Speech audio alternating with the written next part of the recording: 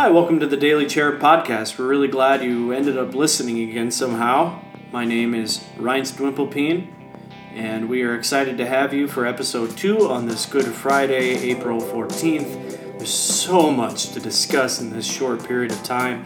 I'm just thrilled. There's butterflies in my stomach, which will result in some sort of pterodactyl, and that will cause my legs and my arms to shake and my hair to fall out. I'm so thrilled to finally talk to you again. There's so much to discuss. My name again, Ryan Dwimplepeen. We are the podcast that your nephew Jeremy is always talking about all the time, and we're that podcast, and we're honored to be able to be listened to again.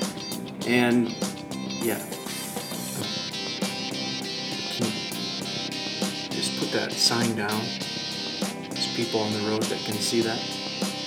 Okay, I gotta mention my sponsor, Uncle Al's Horse Grease.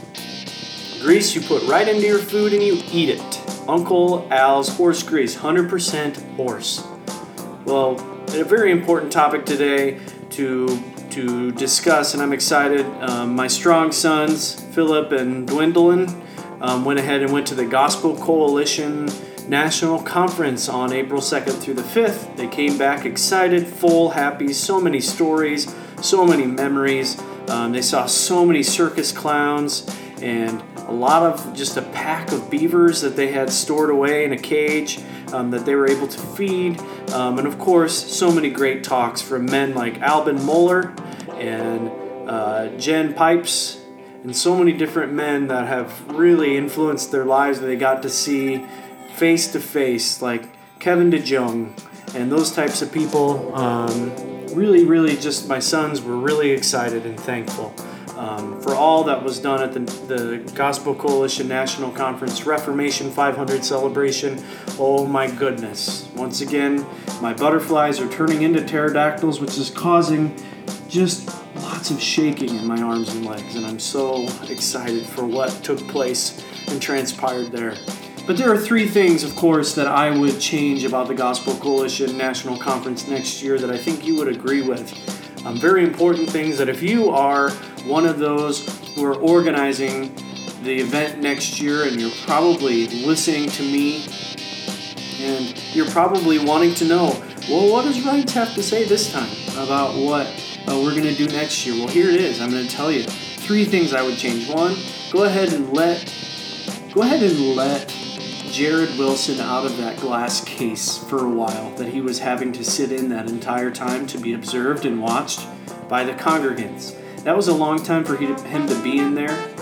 From what I hear, the reports that I have read is that there was a hot stink developing from him just being in there and not able to wash himself that entire time.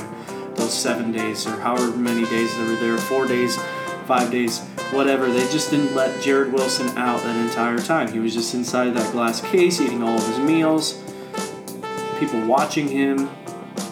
It was just it just ended up being kind of nasty and gross. So next year I would probably either A, not force him to be in a glass case next year, or B, just to let him out for a couple hours a day so that he can mingle, get some fresh air, maybe even eat some regular, normal food. That was a lot of oatmeal for one person to eat in all those days. So just keep that in mind. Those of you that are organizing the whole event next year, just let Jared Wilson out for a while. Man, that's a long time. And he can talk about his favorite sports teams. He can talk about the Los Angeles Lakers or the New York Knickerbockers. Or maybe he can even talk about the New York Yankees or the Miami Dolphins. He can talk about all those things with real people instead of having to sit in there that whole time talking to himself and just being by himself. That's just a long time. And it was just kind of disturbing to see him try to sleep that entire time and not able to sleep, almost like having insomnia. I'm sure it was really difficult to sleep on those hard floors inside of that glass case without any real good oxygen. He just developed a hot stink. It was almost kind of steamy in there from what I hear from my sons. So, number 1, let Jared Wilson out of that glass case for a while. Number 2, okay, maybe move the ostrich races before that meal on the 3rd day, please. Instead of having it after the meal. You have eaten lots of food. You have filled your food bags and your guts with chicken legs, with rabbit, with soup, whatever you ate, curry, some sort of Indian food. I'm just naming foods right now. Potato salad, corn hash, those types of things. Just some sirloin, meats, ham. Can I get a ham? Can you go get me a ham? Why don't you go get me a ham right now?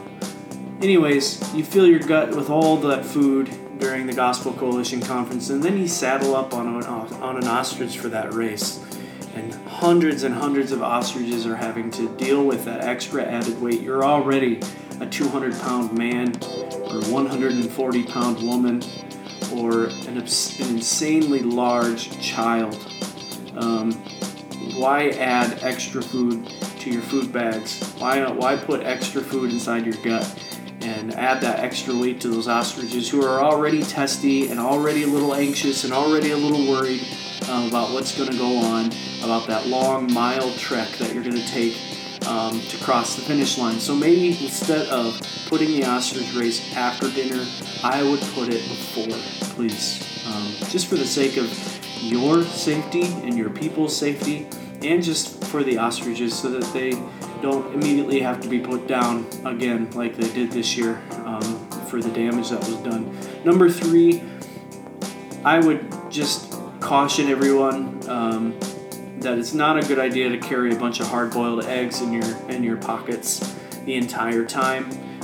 Those hard-boiled eggs, 15, 20 that you're carrying in your cargo shorts, they start getting peeled during worship time. They start getting peeled during the sermons or during the breakout sessions.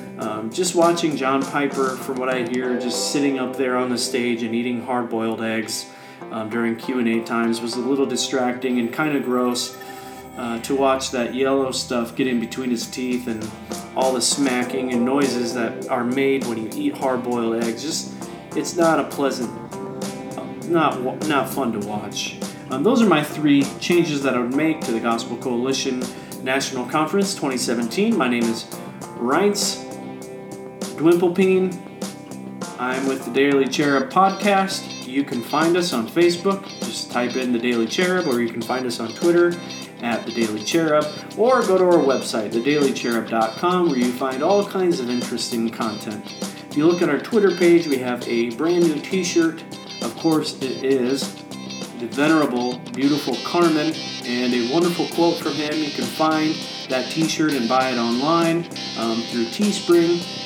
So thanks for listening. We tried not to disappoint you again. Yeah. Okay, you can put down the binoculars. Put down the binoculars. Stop sticking them. Stop putting it. Ow. Uncle Al, I'm doing it. We're sponsored by Uncle Al's Horse Grease. Best grease. The best grease for any kinds of food. Any kind of food you eat. Put it in your salad, put it in your cereal, put it in your coffee. Uncle Al's Horse Grease. 100% grease, 100% horse. We're the Daily Cherub podcast. We're the podcast your nephew Jeremy is always talking about. Thank you. Maybe put some tuna in the beef broth. Try it. I don't know. Just try it. Put some tuna right inside the beef broth. Maybe chop up some carrots or something. I don't know. Yeah.